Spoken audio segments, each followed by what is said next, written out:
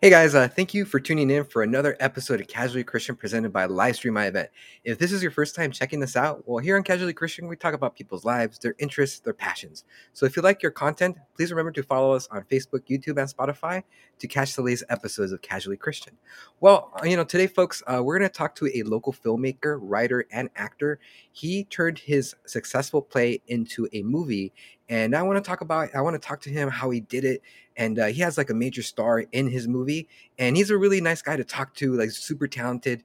And well, ladies and gentlemen, without further ado, please welcome Paul Tully to Casually Christian for the first time. Paul, thank you for coming on, man.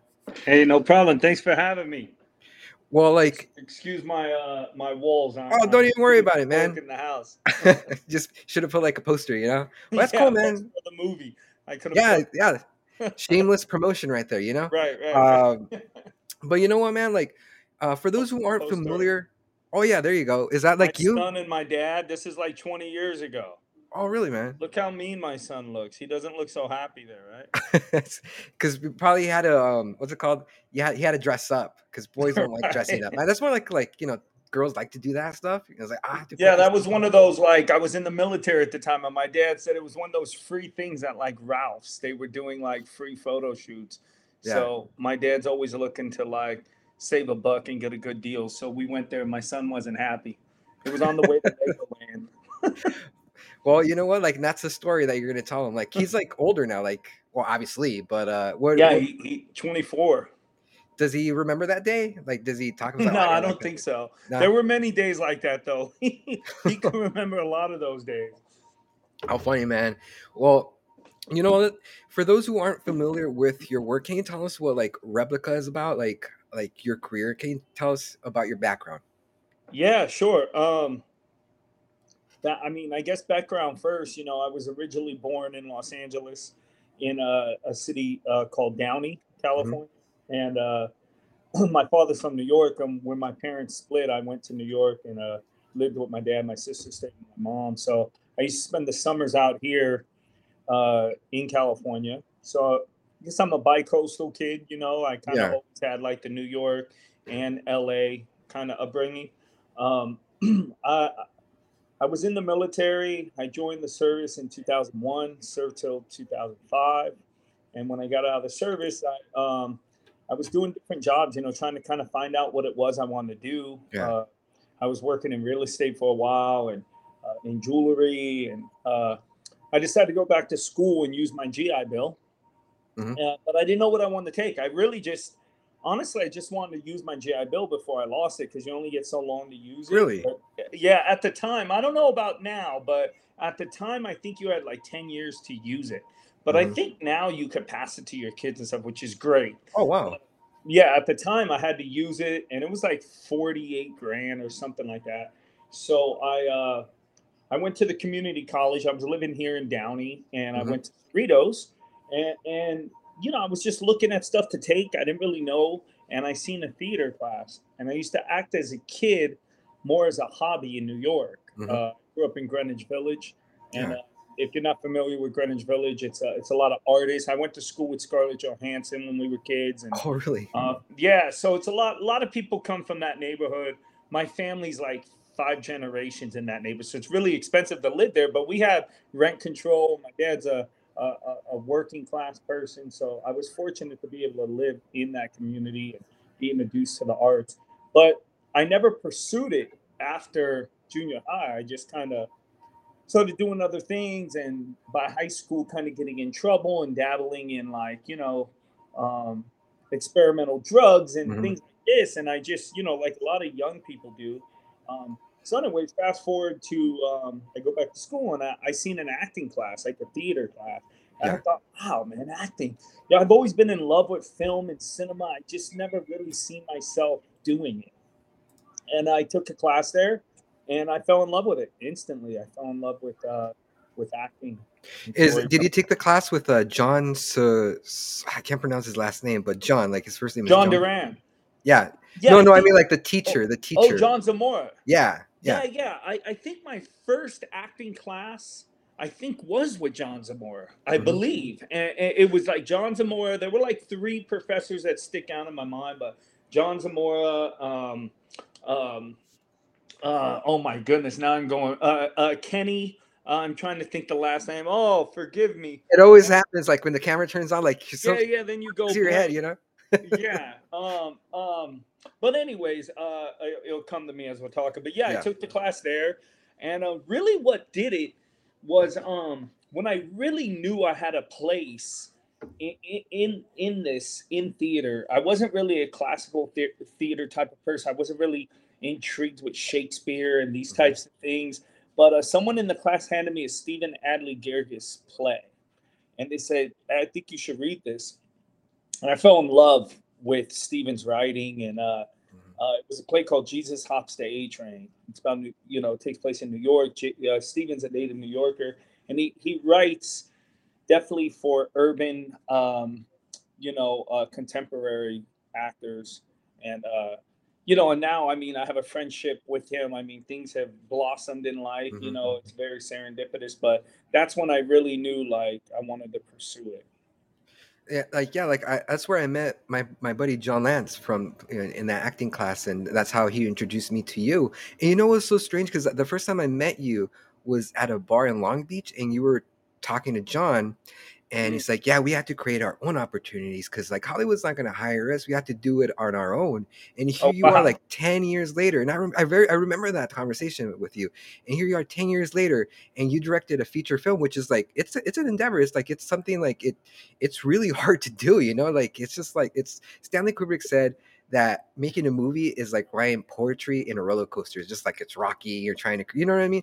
And I like for like you to accomplish it and you have like a name star in it is it's congratulations is what I'm trying to say. you know Thank you. Thank you. Wow, what a great story, man. I want to say, yeah, I remember that night. I it's don't, long but ago. no, but I love that you said that. And yeah, yeah, I think my narrative has been the same since day one, and I brought a lot of my I try to bring. I mean, we are who we are, right? We grow Yeah. and we adapt and we change Yes. as we go. But the Yes. truth is, I believe your authentic self is what comes out in most of your work. And all my experiences from childhood and things that happen in the street and then being able to get into the military and then 9/11 happening and then going Mm. overseas and all these experiences I was able to bring into our little, we formed the theater company out of Cerritos, Urban Yeah. Theater Movement. That's Yes. that's really what launched like doing that. And I would bring all the positives I had. There were negatives, Of and there were course. lessons I had to learn with a lot of egos and arguments and things that went on with the company, which happens Yeah. with every theater company, which is what makes us. I think I was able to put forward into and continue to do that as Yeah. as we grow. So And can you tell us the story of Replica? Can you tell us like what is that all about? Like you know can you sure, share us? Yeah.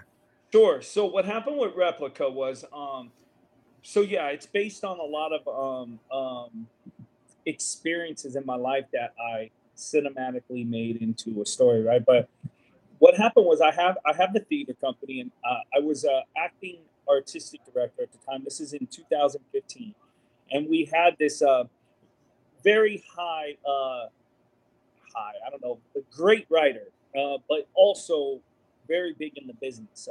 He's written huge projects on Netflix and feature films. He had joined our company, and he's from New York, and we began a friendship and a professional relationship. And when he joined the company, I decided I wanted to produce one of his plays called Mm. Handball, and it was about gentrification in New York City. So we did the play in LA, and then it got taken to New York. We went on tour, and it was an incredible experience. Um, so when we decided to produce the play, he said, "Hey, you know what? Let's do a fundraiser. I have an idea because we were trying to raise money. It's theater, Yeah. so you're always trying to raise money." So he said, "Why don't I teach a writing class for the theater company, and we'll charge $100, and any member could take it. It's a 6-week class, and by the end of the class, everybody will write a one-act play, and then I'll just donate all the money towards Wow. producing the play." Yeah. So I was like, "That's a great idea. Like you do that, because I mean this guy's like, a pretty big deal." He said, Mhm. "Yeah, absolutely." So that's what we did. I had no interest in writing. I just was like, well, I guess I got to take the class to set an example, Yeah. right? Of I can't like course. be the artistic director and not take. So I took the class, and he said the first night we talked, and he said, "All right, I want everybody to go home. So for anybody that might be interested in writing, that or doesn't think they're interested, but give it a shot. Basically, this most simple thing and a whole story came out was go home, start with a page, pick 2 characters, one location, doing an activity that you're familiar with. Mhm. That was it. So I went home, sat in my kitchen, and my girl was in the living room doing something, and I just started writing. And I started with me and one of my best friends, back in the day, Paul, in a motel room, and I was weighing up methamphetamines. I was weighing drugs, Yeah.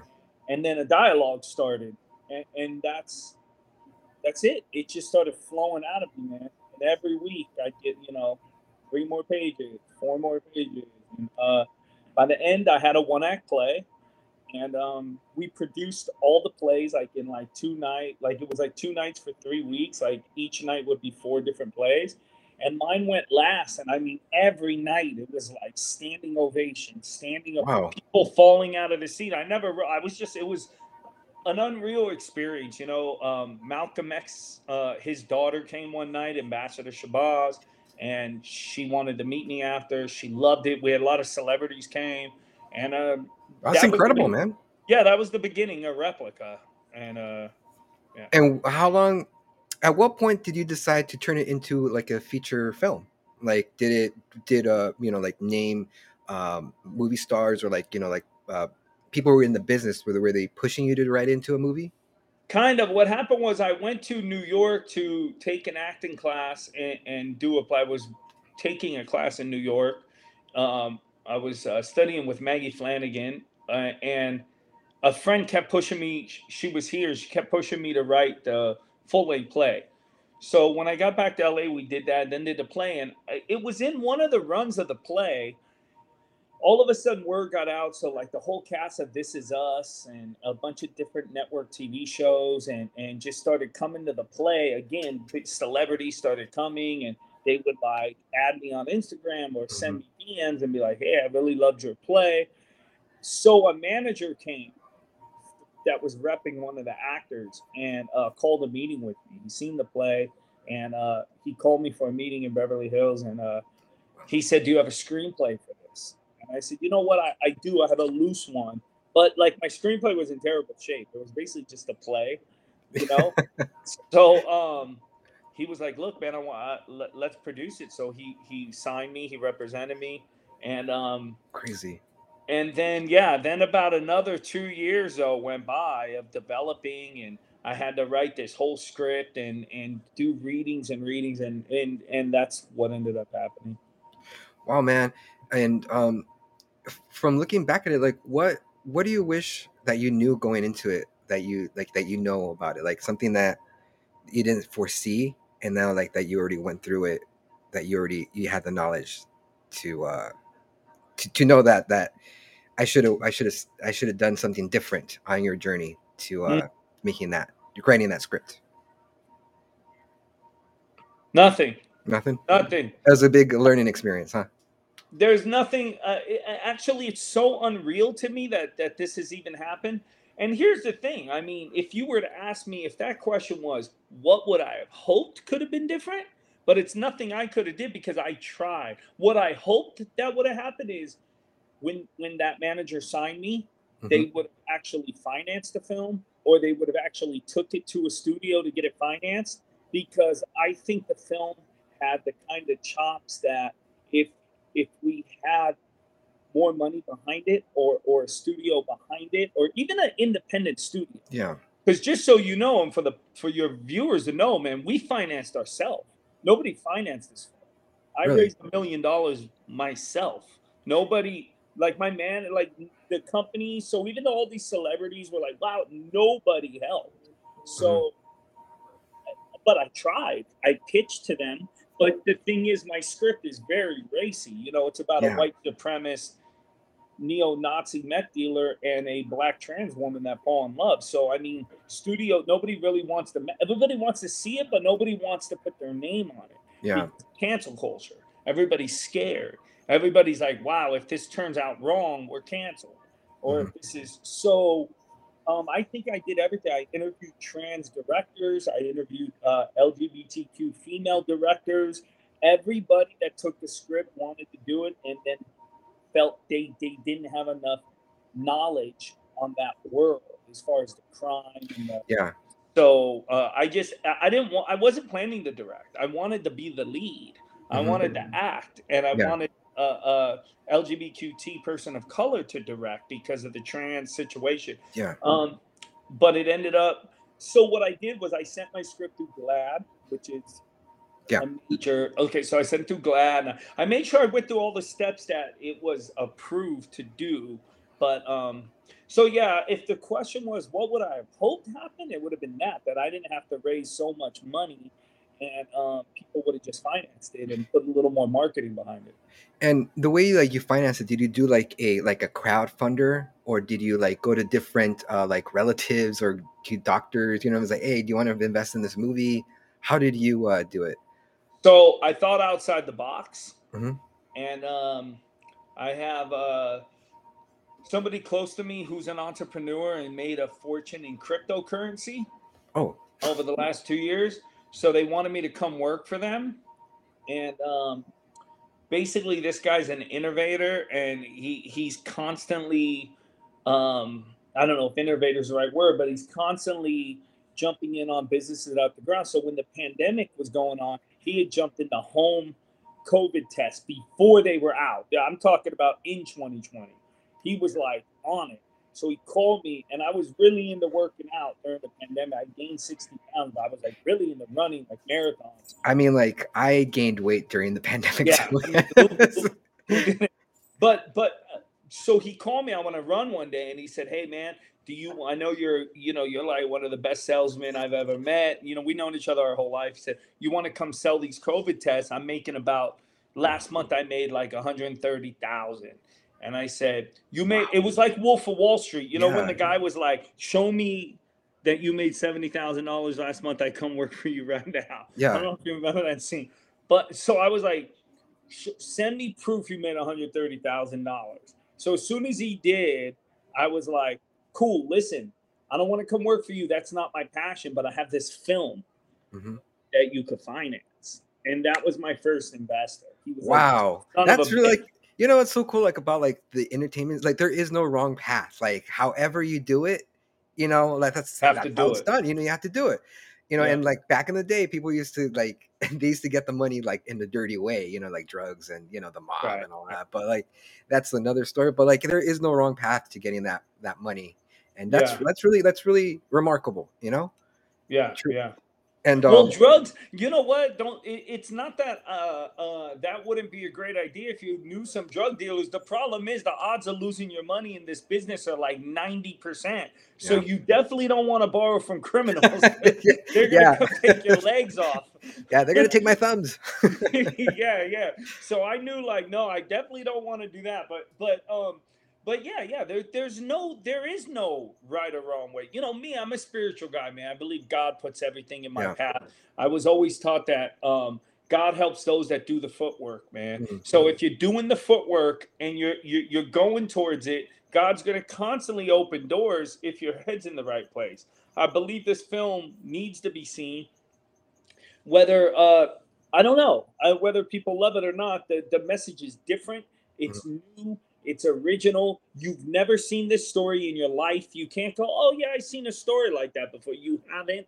There Yeah. is no story. The closest thing that's been made to this kind of film was in the 90s. There was a film called The Crying Game, Hmm. where a straight guy and a trans, I think they were called transvestites at the time, not transgenders. I believe. Hmm. If I'm wrong, I forgive me. But you know, it had nothing to do with like a gritty Tarantino-esque violent world with a Mickey Rourke, and you know, it's I definitely crossed genres here and brought and you know, it's dark. It's not for everybody. It's Yeah, definitely for the fans that like stuff like Reservoir Dogs and these kinds of films. You know, definitely. this is that kind of film. And oh, I had a thought right now. Hopefully I'll think about it. I'm drawing a blank. But do you believe that cancel culture is affecting the way stories are being told right now? That's like, oh, we don't want to touch it. You know what I mean? Like, do you believe in the saying where it's like, go woke or go broke? Or, you know, like if you go That's woke, you go broke. That you know what? I should say the politically correct stuff right now, man. And here's the thing, man. I'm a human being, and I believe in humanism. That's it. Bottom line, I believe that there are people that are being marginalized, Hmm. and they've been marginalized, and we need to do something about that. I was just given a script. We did a reading of it to direct, and it shoots in Mexico, in Puebla, and it's about a woman who immigrates here through a coyote. And I I did a reading. I cast it on, was it Monday? Monday night and Tuesday night. I'm sorry, it was Tuesday night. We did a reading. I brought in some great actors, and nobody seemed to have a problem. The writer, she's Mexican. Her mother immigrated here, and her father. And one of my buddies called me, and he was like, "Wow, man, that's interesting that you're going to direct this movie. You know, have you thought about this?" And I said, "Have I thought about what?" Mm. He said, "Yeah, that's not really your story to tell." I said, "In which way?" Yeah, And he said, "Well, you know, it's about a Mexican and immigrating." I said, "All right." I said, "Well, one, that's not the story I'm telling as a director, and that's not the conversation I'm having with the writer. She pegged me because of the spiritual aspects I put in all my films. hmm, Whether you look at my film Atonement, Replica, Crossroads, you know, all of them have these like undertows that I believe is a Tully style. I yeah, believe I have my own lane. I have my own style, and I'm proud of that. And that's why she's pegging me. It just happens to be about a woman who's immigrating from Mexico. hmm, And you know, yeah, I didn't immigrate here, but neither did the writer. So the writer is telling me this. She's like, because listen, I had the conversation with her, by the way, before hiring me. Like, listen, it might not be a good idea. I don't know if it's for me to tell because of the time. You know, yeah, there's a lot of Latinx female directors that would love an opportunity to direct. I gave 5 different conversations. Yesterday was our last one. So that's why I laughed when you asked me. And she's like, dude, I want you to direct, and I'm conscious of what you're saying. yeah, If you don't want to take the job, don't take the job. And I said, no, I absolutely want the yeah, job.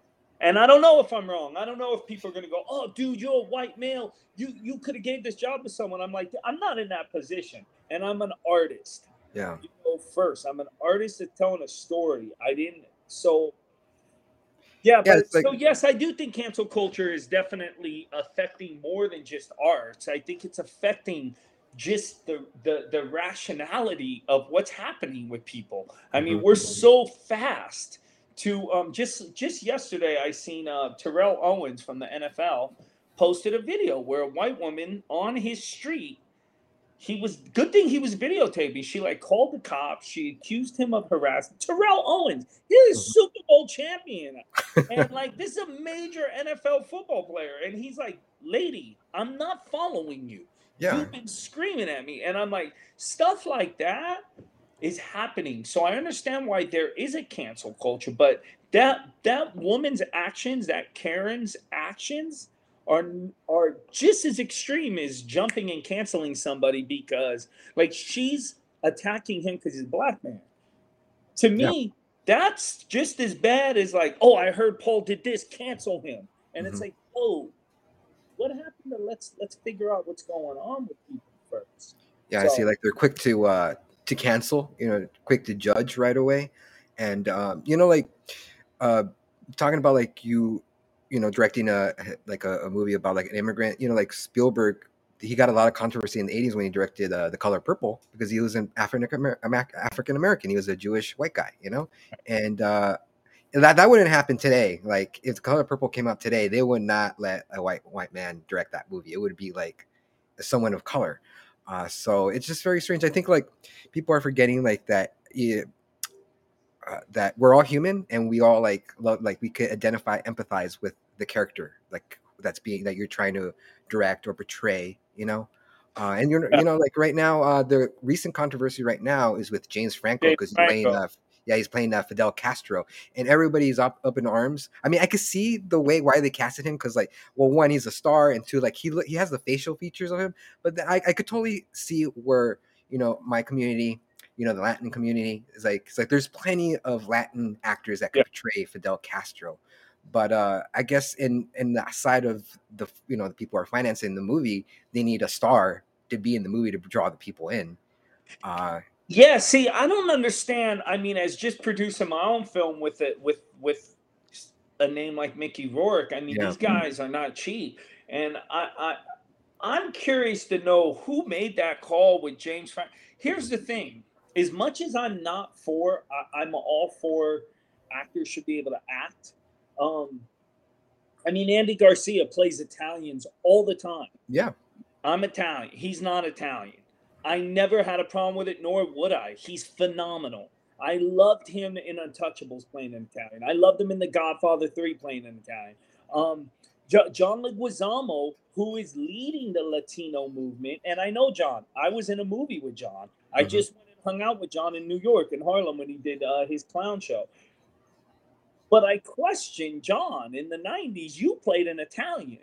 yeah, Summer of Sam, a Spike Lee movie. hmm, So a black man directed a movie with a poor Ecuadorian, I believe he is, playing an Italian. yeah, So if we're gonna say it, let's say it correctly. Now, if the argument is just merely it's because people of color are not getting the opportunities that white actors are.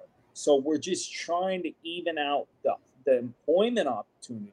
Okay, that's the conversation. But if it's that a white person shouldn't tell a story of a person of color, well, then a person of color should not play or tell a story about a white person. hmm, And I think John was great in the movie, is what I'm saying.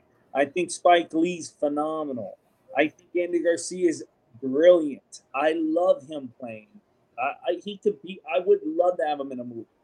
But then again, like some of my friends would go, yeah, but Paul, you're in a privileged position to say that. And I'm like, okay.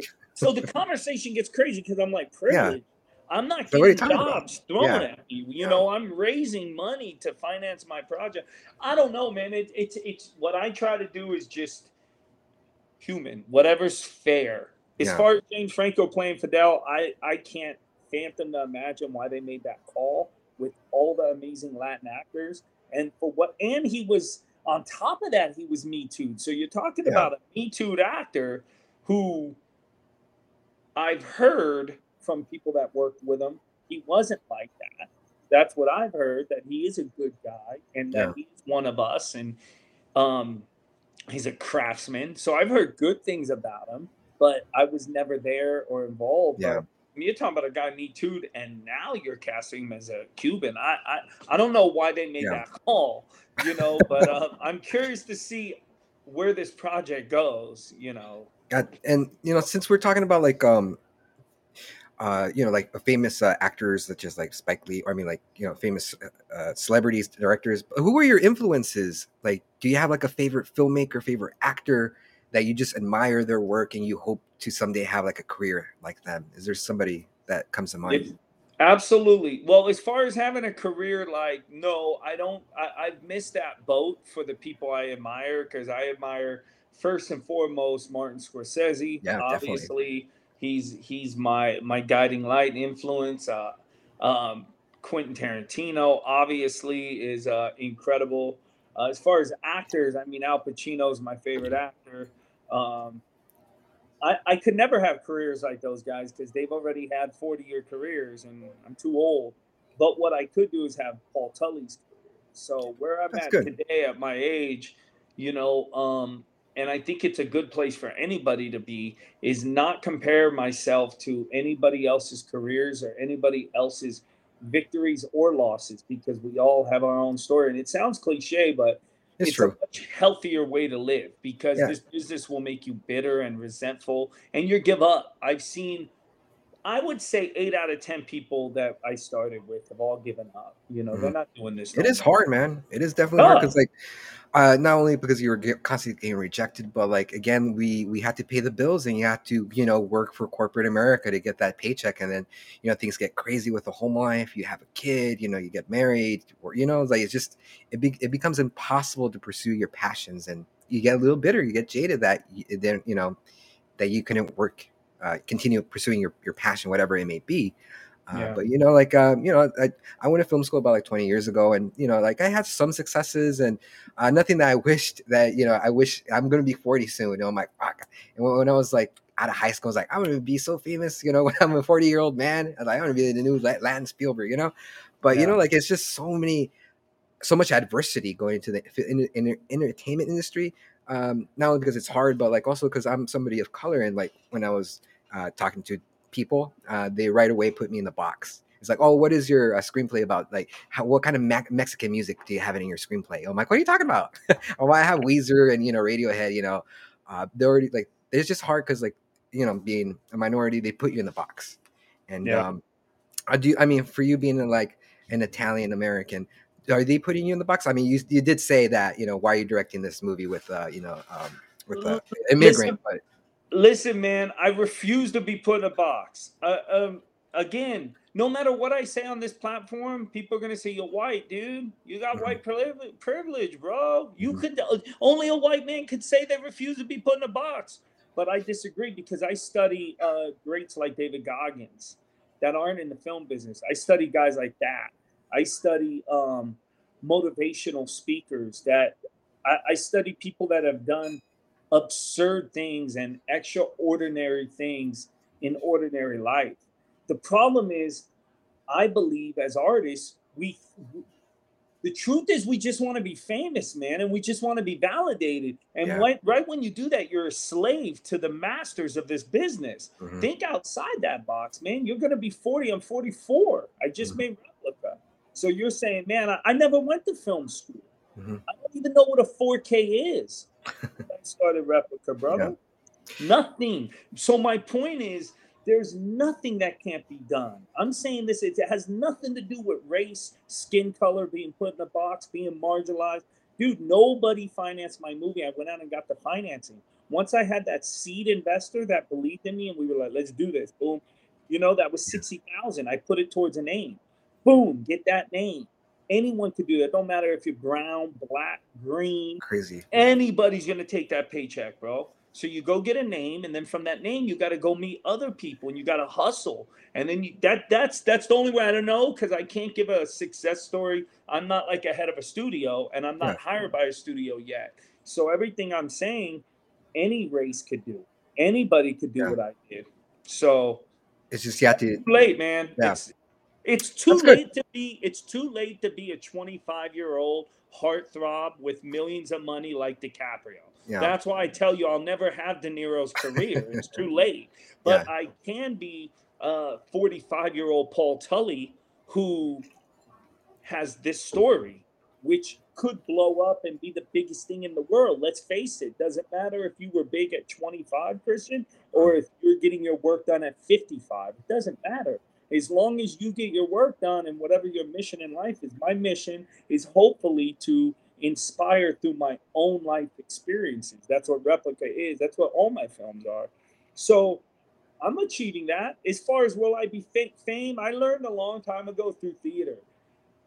If you're chasing fame, get ready for an ugly, painful ride. And you deserve that painful ride. Mhm. Because that's like someone saying, yo, bro, I'm going to do anything I can to get rich. I'm going to Yeah, get rich or die trying. And when you end up in jail, when you end up shot because you were like, yo, I'm going to flip keys and I'm going to do drug because I want them chains and that whole shit that comes with the street life, then you deserve what happens. Well, I say to artists the same thing. If mhm. you come into this like, oh, I'm going to be famous and my mom's going to be so proud and I want to see her cry and I'm going to take her to the Oscars. We all want that. Yeah. Every single person wants that.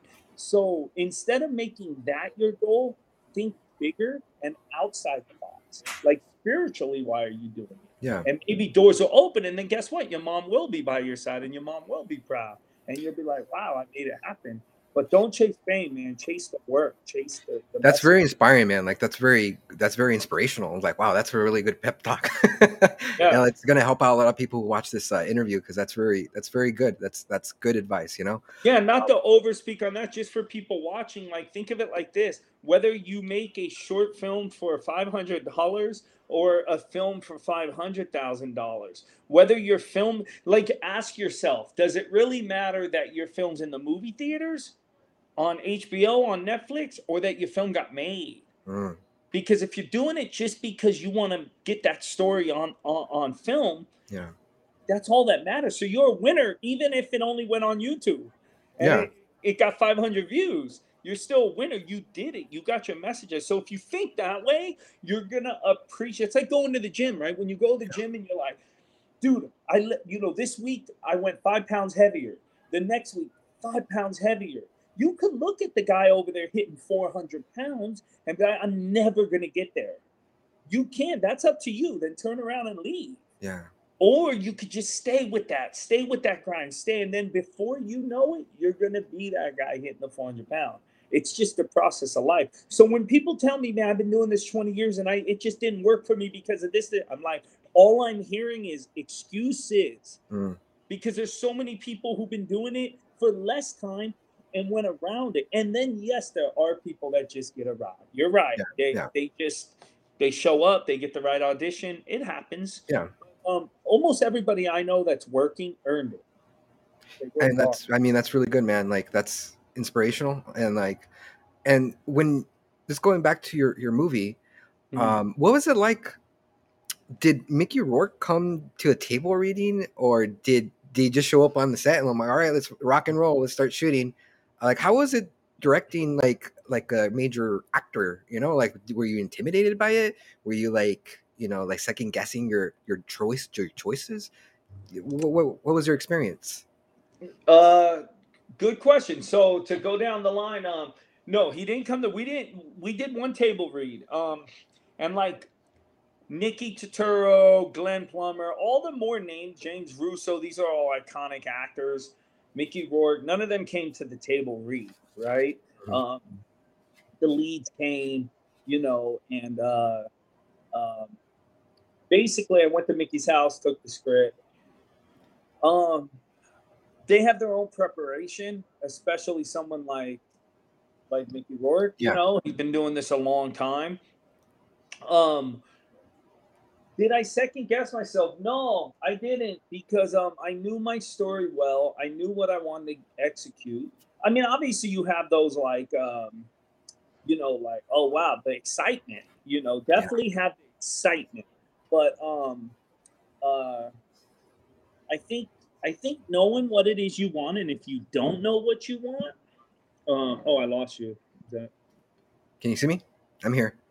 sorry, I think I was getting a call, so it messed up my computer. I Yeah. don't see you, but oh, there Uh, we go. Okay, yeah. so Okay. Cool. I think yeah. I mean, I personally didn't second guess my choices, but I'm also very collaborative. So with actors, because I'm an actor, because I come from the theater, um, you know, uh, the way I work, and I've worked this way on all my stuff. I've done 3 short films that I wrote and directed, and then this was my first feature. And on everything I work on, even when I direct plays, I love to see actors bring choices, and I'm very loose with that. Yeah. So it was a great honor and great pleasure to see all of them. Mickey, everybody, Nick. I definitely got to shout out the leads, man. Jeremy, Luke, Alexandra Gray, incredible work. I brought in actors that I've worked with before that I consider my team. I have definitely, if you watch my movies, you see some of the same actors. Mhm. They're people I've been working with for almost a decade, and just to watch them come in, and even when they were in the smaller scene, just completely steal the scenes, just completely, Yeah. just rock the scenes, you know, and you're like, damn, I only gave them like, you know, 10 lines and they're just incredible. And you know, there's something about that. There's something about the theater actor that prepares and breaks down beats and moments. And I love watching this stuff. Yeah, it sounds like because you're an actor and being a director help you communicate with with actors, like you guys were on the same page. For sure. Yeah, and what was the schedule like? Did you shoot for like a whole month, or do you guys only shoot like on the weekends? Like, what was it like? Was it just nonstop until you guys finished it? Yeah, yeah, we went hardcore. We did the impossible, man. I shot the film in 12 days with a Oh pickup. shit! Oh yeah, So wow. it was just gun and run. I averaged 2 takes two shots per take. Mhm. You know, 2 takes go. I mean, some we had to spend a little more time on, but for the most part, um, you know, I would get everything in 2 takes. Um, we set up. I mean, we did a great job in pre-production. So it was having the locations. So if we're shooting at this location inside, we're shooting outside for a whole nother location. I see. Yeah, because it No, just so you won't have to get all the stuff. You just have to go outside. that's right. Or yeah. So right, we already have the trucks pull up. Gaffers bring all the gear, and you know that's all part of scout. You know, at the location scouting Mhm. and just planning. So one piece of advice I'll give you, anybody making their film, even if it's a short film, it's pre-production is everything, everything from your shot list. If you're mapped out, because you definitely gonna have to pivot. You're gonna have to pivot each day. Something comes. You know, day one, it was like I had my lead actor had COVID, and we were like, oh my goodness, and we had to retest him 3 times, and Yeah, he was negative. It was a false positive, but I mean that almost shut us down right there. Like our lead actor, he's in every scene. yeah. So, you know, then we had another actor, Noel G plays, but I had an actor cast in that's on a show called The Mayans, and then they had to pull out for a schedule. Then I cast another actor from a Netflix show. He got COVID on Friday. We started shooting on Monday. So over the weekend, we ended up casting Noel, and he came in, didn't have much time to prepare, and just did an incredible job. When you see his performance, like, holy shit! So just having dedicated people ready to Absolutely. go, and yeah, Yeah, man. Something about like always trying to make a movie, like everything just kind of starts falling apart. It's like there's always like it's like the world's trying to stop you. yeah. It's like what's going on, you know? Yeah, I just found it very I humorous. look at it like a test of how bad do you want this and how prepared are you. Again, see how I look at things? Because you're right. Most people look at that and go, man, what? Something's trying to stop me. Maybe I shouldn't be Yeah, making this movie. No, no, no. I see it like, oh, I see who that's an obstacle because I yeah, gotta show how yes. bad I want it. God wants to know how bad do you want this? How prepared are you? Did you Mhm. just show up and wing it? Or did you have this ready? So when Mickey comes, it don't matter to me if it's Mickey, right? Because I'm so Yeah, prepared. yeah, You know, it's like when Mike Tyson talks about getting in the ring, he used to be like, I'm scared to death. He used to be like, I gotta take the shit. I'm scared to death yeah, until the music starts. And then he's like, yo, I'm gonna kill this mother. I don't know if I can yeah. cut. You I'm gonna cuss. eat his babies. I'm gonna kill this motherfucker. Yeah, Like that's how Mike Tyson's like a beast, right? He's like, yo, I'm gonna eat this motherfucker's kids. yeah. Like he was ready once the fight was on. But all the way up to the fight, he said he was scared to death. Like, what if I get knocked out? What if I get Yeah. embarrassed? What if I get humiliated? So it's good for all of us. Like, that's why I study people, not just in film, man. When I talk to my like actor friends and stuff, they're like, yeah, I just listened to this podcast of actors. And I'm like, why do you study just actors? What's an actor going to teach you? And like that Mike Tyson, like that little gem that Tyson just said, the fact that he gets scared makes me know it's okay if I'm scared. Hmm. He's the toughest motherfucker on the Yeah. planet at the time. And if he's scared, I've been scared to fight growing up. So when you think back and go, man, I was a pussy that day I ran. Yeah. It's like, no, everybody gets scared. It's what do you do with the fear? Be Hmm. prepared is number one. Yeah. So I like to learn and I live this artistic life, but through the lens of all kinds of athletes, business people, all kinds of different um disciplines. And Yeah. I we're mean, in house. I I've been, I've been watching recently a lot of interviews with film directors, and one week I was watching Scorsese, and it's just very amazing to hear him talk about like his career. And he says till this day he still gets nervous, going on set. I'm like, wow, this is a professional. This is Scorsese. He's still getting nervous about like being on set, and that's why he prepares. Like he does everything beforehand. So when he's there, he's just like, if there's like something that needs to change, he already knows how to maneuver through it. And it's just very inspiring to hear like established, like iconic film directors sound human. They are human. Like they all get intimidated and scared, but it's how you handle yourself on set. It's like you have to puff up your chest and be confident about it. It's like, oh, all right, well, Yeah. we'll get this the extra. We'll put the extra as the lead now because we can't. The lead, he got in a car accident or something. Right. Well, I think the minute in any industry, whether you're an actor, a filmmaker, you work at the post office, anybody in life, the moment it becomes a job, get the fuck out. Yeah. Dude, the moment life is not scaring you, the moment coming into work is not, your stomach's not in knots, and you're not like, fuck, what are you doing, dude? Like, you just clocking in? Why? Because you Yeah. have to pay your bills? There's other ways to pay your bill. But that, again, that's, I don't know everyone's situation. You might have three Yes. kids at home. That's another reason I tell people, I didn't start this till my son was like in high school. Mhm. So for It me, was my different. son, he got a football scholarship. He's been out on his own since he left for college. He Mhm. just bought his own house in Riverside. I'm alone. I have a dog. And Yeah. and I broke up with my ex relationship because I was like, man, I don't want to have kids. Like, not my son's mom. I'm saying like Yeah. I made sure I have my life set to where all I have to do is cover the bare minimum. Mhm. And it's important if you're out there and you're like, oh, I want to be, and anything you want to do that doesn't pay well, like being an artist, being an athlete, you got to be willing to be in the gym for 5 hours if you're training to be some kind of athlete to maybe get sponsors later, because the money's not going to come for us till later. So just setting up your life to be realistically affordable, to where you can maybe just drive Lyft for a few hours and cover your Yeah. basic bills. Once you get into kids and a mortgage, and It's a different ball game. then you do have to clock in and you do have to Yeah. Man be up at and work. yeah.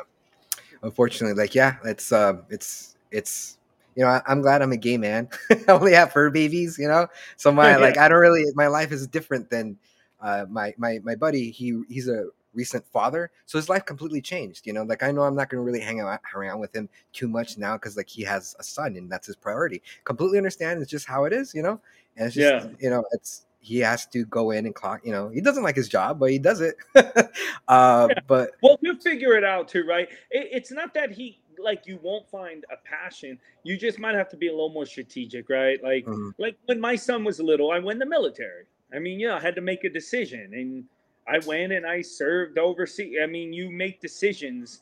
But then as he got older, it's like, oh, now I could really do things I want to do. So I think you just maybe have to sacrifice for a tweak it a little little while, bit. until you figure out maybe your friend wants to go back to school and become, and that's all possible. I think that's what life is, man. It's not about being a filmmaker or an actor or an act. It's just doing what makes you happy. And, hey, and by the way, if I have friends that do, just they have 9 to 5s and they love their 9 to 5. Like Mhm. my buddy's a plumber. He loves it. He's Yeah, not like, of oh fuck, course. I gotta clean shit. He Yeah. enjoys it. He goes. He likes helping families every day. That's an honorable thing. He Mhm. shows up, and my sink just broke. Like this morning, I was like, damn it. And I was trying to fix it. I can't. I got to call a plumber. And I'm like, thank goodness there's plumbers to be like, Yeah. hey, dude, I can't even shave now. They're going to fix that. And that's Mhm. honorable. And some people do enjoy doing that. So Yeah, there's of nothing course, wrong with a nine to of five, course. Yeah. I completely agree. And what would you say to the naysayers of people who were talking to you like who don't understand what you're doing? What would you say to people who would say like you're living in a fantasy world, like making movies and all that stuff? Like you don't bother with those people, or do you like actually like put them in their place? Like, well, you know what, this is what I want to do. Um, uh, Um, I don't bother with that. I don't even, I couldn't even, I wouldn't even comprehend to entertain their opinion. I mhm, respect everybody's opinion. But if somebody, first of all, I've never had nobody tell me that, but then again, maybe. But let's just say hypothetically, somebody's like, "Dude, you're a joke. Like, big deal. Hi, you think you're bad. You made a movie with make it." I literally anyone saying anything like that has something going on with themselves. So I already Yeah, am intelligent enough to be like, "Hey, 100%. I value your opinion. Thank you. Move it on." I don't get in arguments anymore. I'm 44. But I think that anybody who has that train of thought, I pray on them for them because I know that means they've given up on a dream. Yeah, Because anybody who's accomplished their dream doesn't think that way. So even if, for example, your dream's to own a photography store or a gym, my buddy owns a gym across the street from my house here. That's where I go. He loves it. He's fit. He loves getting fit. He loves his business. That guy would never tell me you're living a dream because he's living his dream. So people who are winners and that chase and remember, whether you have a million podcast followers or I have no idea how many you have, never looked, but whether you have 5 or 5 million, dude, mhm, you're doing something. You gave me a platform today, which I appreciate. You're giving audiences something to listen to. yeah. You're to Thanks. me, that's a success. It doesn't matter if you're Joe Rogan. Joe Rogan started out, and I think anybody who comes from a motivated go-getter type of attitude supports each other. Anybody who's not Agree. supporting you is just hating, and Yeah, something's going on in yeah, them. yeah. There's So something external, like something behind their, behind it. It's like, where did and that I come from? yeah, and I understand that, by the way. Believe me, many times I've seen friends. I have, but at this point, I have friends on most of the TV shows that are out. I'm friends with these people. I have friends big. I'm not like brag. I'm saying like because I've been in the Yeah, business now 15 years. So I have friends that have blown up that I'm like, damn, like they're way up, dude. Like rich. And listen, when it happens, it hits you sometimes. Like, but there's a difference of it hurting, as in, fuck, man, I missed it. Why not me? mhm, And then going, good for them. God bless them. It's possible. I'm gonna keep going. yeah, That's the difference. When yes, you get everyone's gonna feel the envy, dude. People say, "No, I'm never envious." Like, well, good for you. I get envious. Don't get me wrong. I see a deadline drop, and I have a friend like just landed like my friend Gabby. She just booked the series regular. Her whole life is changing, and I'm so proud of her. But there's that it's only fear, like human. it's Yeah, human to be yeah, like, oh, is this never gonna happen for me? When my deadline dropped, when Mickey Rourke's up, bro, believe me, I got tons of congratulations, and I know the people. This is how petty I am. My friends that didn't congratulate me, people from my theater company, people from Cerritos College mhm, that didn't reach out to me. I'm like, really, dude? Because you heard about it. It's yeah. on Of all of our course. Instagrams, and I'm like, so I know they're living in that. I know it's like, Yeah, a little resentment or something like that, or yeah, animosity. Yeah, and I'm past being like, ha ha, motherfucker. Like I'm not on yeah, 50 Cent type of stuff. yeah. I'm on like, yo, man, you're gonna do it too, dude. If I can, You could do not it. that I've Yeah, made it, but if I could achieve this little bit of my dream, you will too, bro. You just got to do the work, and that's absolutely. all. Yeah, man. And it's it really, again, it's like your mindset. It's just like either you're setting yourself barriers if you're like, oh, I can't do it because I'm old, or like I don't have the money. Like they're like, again, like I'm going back. I was watching about a lot of interviews about film directors, and everybody from David Fincher to Coppola to Scorsese, like you could make a short movie on your phone now. Like it's totally possible. Yeah, You don't have to shoot it on 16 or 35. They're advocating us, like me, it's like to do something, just shoot it with your phone. I'm like, wow, that's yeah. really cool, man. Like, so yeah, it's just I'm looking for the right story right now, and eventually I'll start directing a short Let me film. So know, man. Listen, and if you want to get involved, I got 2 short films right now. I just got pegged to direct. Like I said, they're short films. One shooting in Mexico, one shooting in New York. If there's anything, man, if you just want to learn, be part of like thank you. experience. I mean, you went to film school, so you probably could teach me some things. But that's part of it too, man. It's getting involved. Listen, I've always used to preach this in UTM. Some people would listen, some people wouldn't, some people it's it's it's it's making yourself available to other people's projects. Hmm. You know, there's like a thing like, what are you bringing to the table? I've always been an advocate of that. I study the mafia like hard. I'm like a mafia nerd on like studying. Yeah, I'm one of those guys that like you The can ask me Godfather and anything stuff. about, yeah, not just the movies. I mean like the books, the real life stuff. Yeah. Cuz I grew up in that neighborhood, you know? Yeah. That was a real thing in our neighborhood. Like Don, like Yes. so anyways, um what the reason I bring that up is there's so much you learn from that structure alone. Now, I don't want to be in the mob. I don't want to kill people or hurt people or break the law, but it doesn't mean the way they structured some of their businesses weren't so smart and intelligent. Same with the military. I mean, they took a lot of their structure from the military. So study people. That's all I say is don't just study Scorsese, Tarantino, Spike Lee. Don't just study people in our craft. Other. That's my advice I'd give out today. And I'm not anybody yet. Mm. But if you even like some of what I've done or go, damn, like he did get some success, that's how I do it, man. It's not me sitting in just studying actors. Dude, an actor, yes, I'll study the craft because you got to be able to be a craftsman. But I study how successful people get to where they go in all fields. Look at Elon Musk, man. There's so much, whether good or bad, but this dude's innovative as Mhm. hell. You know what I mean? Like when you listen to the way he structures his time in his day, or Nick Roll, or I mean Rich Roll, or these other motivational people, and you just go, wow, like it's interesting. Study it all, man. You know, don't box yourself into Yeah. I have to study only Italian culture or Latino culture. Bro, there's so many empires that have existed in the world, from the Aztecs to the Romans to the Persians to the like. Why would you just study one? And that's another thing with me. I'm very open to all cultures and I want to learn from everybody. Everybody has different family values and structures and patriotism. So I think being a successful person is being open to all these avenues. Totally agree, man. Like I've been watching also like this the UK version of Dragon Shark, and it's very entertaining because like they're the film investors are very stuffy. They seem like from Hogwarts, you know what I mean, with their accent, and but the way the people pitch to them is like, wow, they totally screwed it up because they come in arrogant or they don't know their numbers, like you know what I mean. It's just like because we're selling ourselves. I mean, yeah, they're selling like something for the bathtub or whatever, but it doesn't matter. It's like the way they pitch themselves, and how clear they are. It's like I'm learning how to pitch by watching this show, and it's not film,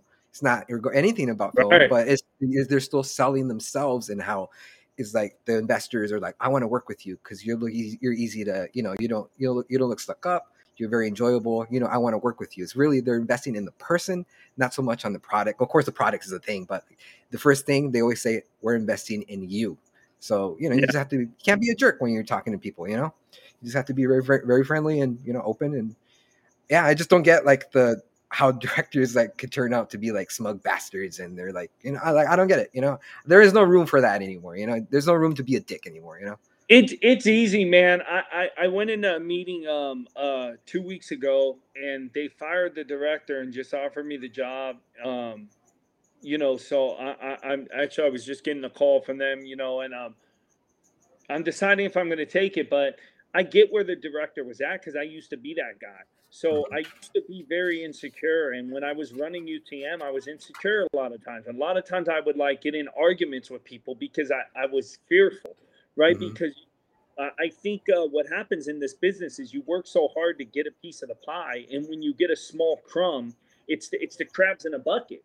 And Yeah. when we get a crumb, we want to hold on to it, and sometimes you got to just learn how to be collaborative, which I have learned to do, and how to walk in a room and play your position. But yeah, like I just watched this director literally give his job to 2 Wow. weeks ago, and it was crazy. And he opened up the floor for input on the project. I had come on as a producer, and I pitched Yeah. some ideas just as a producer, and the other producers were like, "Yo, let's do that. But part of that idea was let's hold this production, raise another 50,000 to shoot this short as a open-ended pilot. And Yes. this director flipped out on me, dude. Literally, he like wanted to fight me, not like, but Yeah, like he but was yelling at me, yeah. and I wasn't intimidated at all because but I was like, hey, I'm sorry you feel that way, and dude, he left this meeting and they fired Jeez. him, Wow. and I So was like, did he feel what? like you were stepping on his toes or something? Is that like, Totally. What it was I pitched. He asked. We were at a producers meeting, so it was me and other producers, and I was just coming on as what's called like a field producer. So I was going to help them get like some locations and some talent. Not even like doing a big.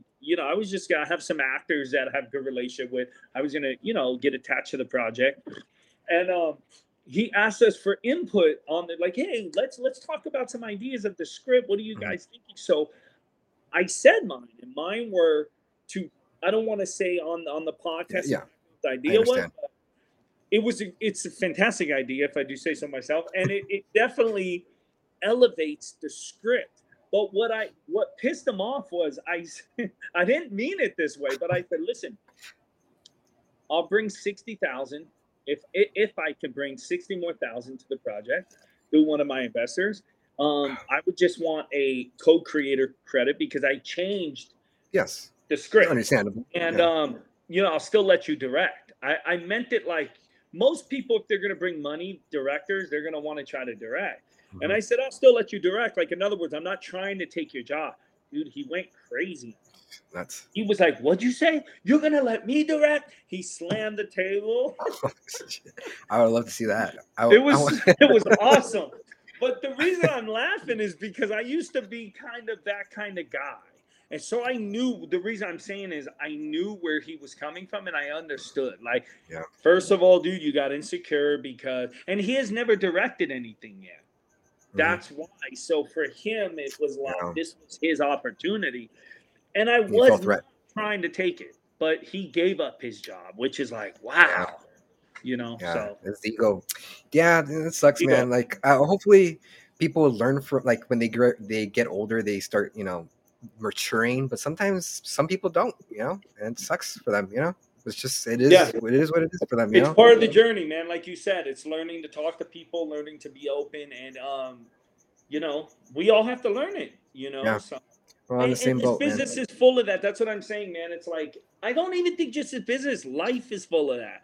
Like when I was in the military, man, your commanding officer, they yell at you, they make you fucking mop the decks. You know what I mean? I remember in boot camp, I had this RDC, he was African American, and he would do inspections on us. And I have a hairy chest. Oh, So I remember one time he was like, "What are you, one of those Italians?" And saying Italian is offensive. That's a oh, slur. It's Italian. So people used to go like, those Italians over there. So he literally offends me in line. We're informing. Then he tells me he pulls my shirt down and makes me go shave my chest. Says I'm what? too hairy. My people are too hairy. So Jeez. yeah. So you know what I did? I shaved my chest because I'm in the military, and Mhm. that's the job I picked. And I stayed quiet and I played the game because it's a game. He's breaking me down. Yeah, Right. By the end, when I was bulked up and we graduated, he also shook my hand and and saluted it was you. like it was so emotional. And he didn't call me shitbag no more. He called me, shipmate, which means like Shipmate. shipmate in the Navy means like brother. So it was break us down to build us up. Yeah, And that's how life is. And some people's egos are too big to be broken down or to be put in check or to play yeah. their position. Everybody wants to be the chief, and so I think the military helped me in that. So I'm able to do that in life sometimes. There's a difference of being a coward and playing your position. Total huge Two different difference. things. Some people can't swallow that, right? Yeah. So yeah. Well, what a great interview. I got to tell you, man. Like, Paul, I mean, I appreciate you coming on my show. You got to. Where can people follow you, man? Do you have like Instagram, Facebook, Please, YouTube? please follow me, man. Please follow me. I'm at P Tully UTM on Instagram Mhm. or Paul Tully on Facebook.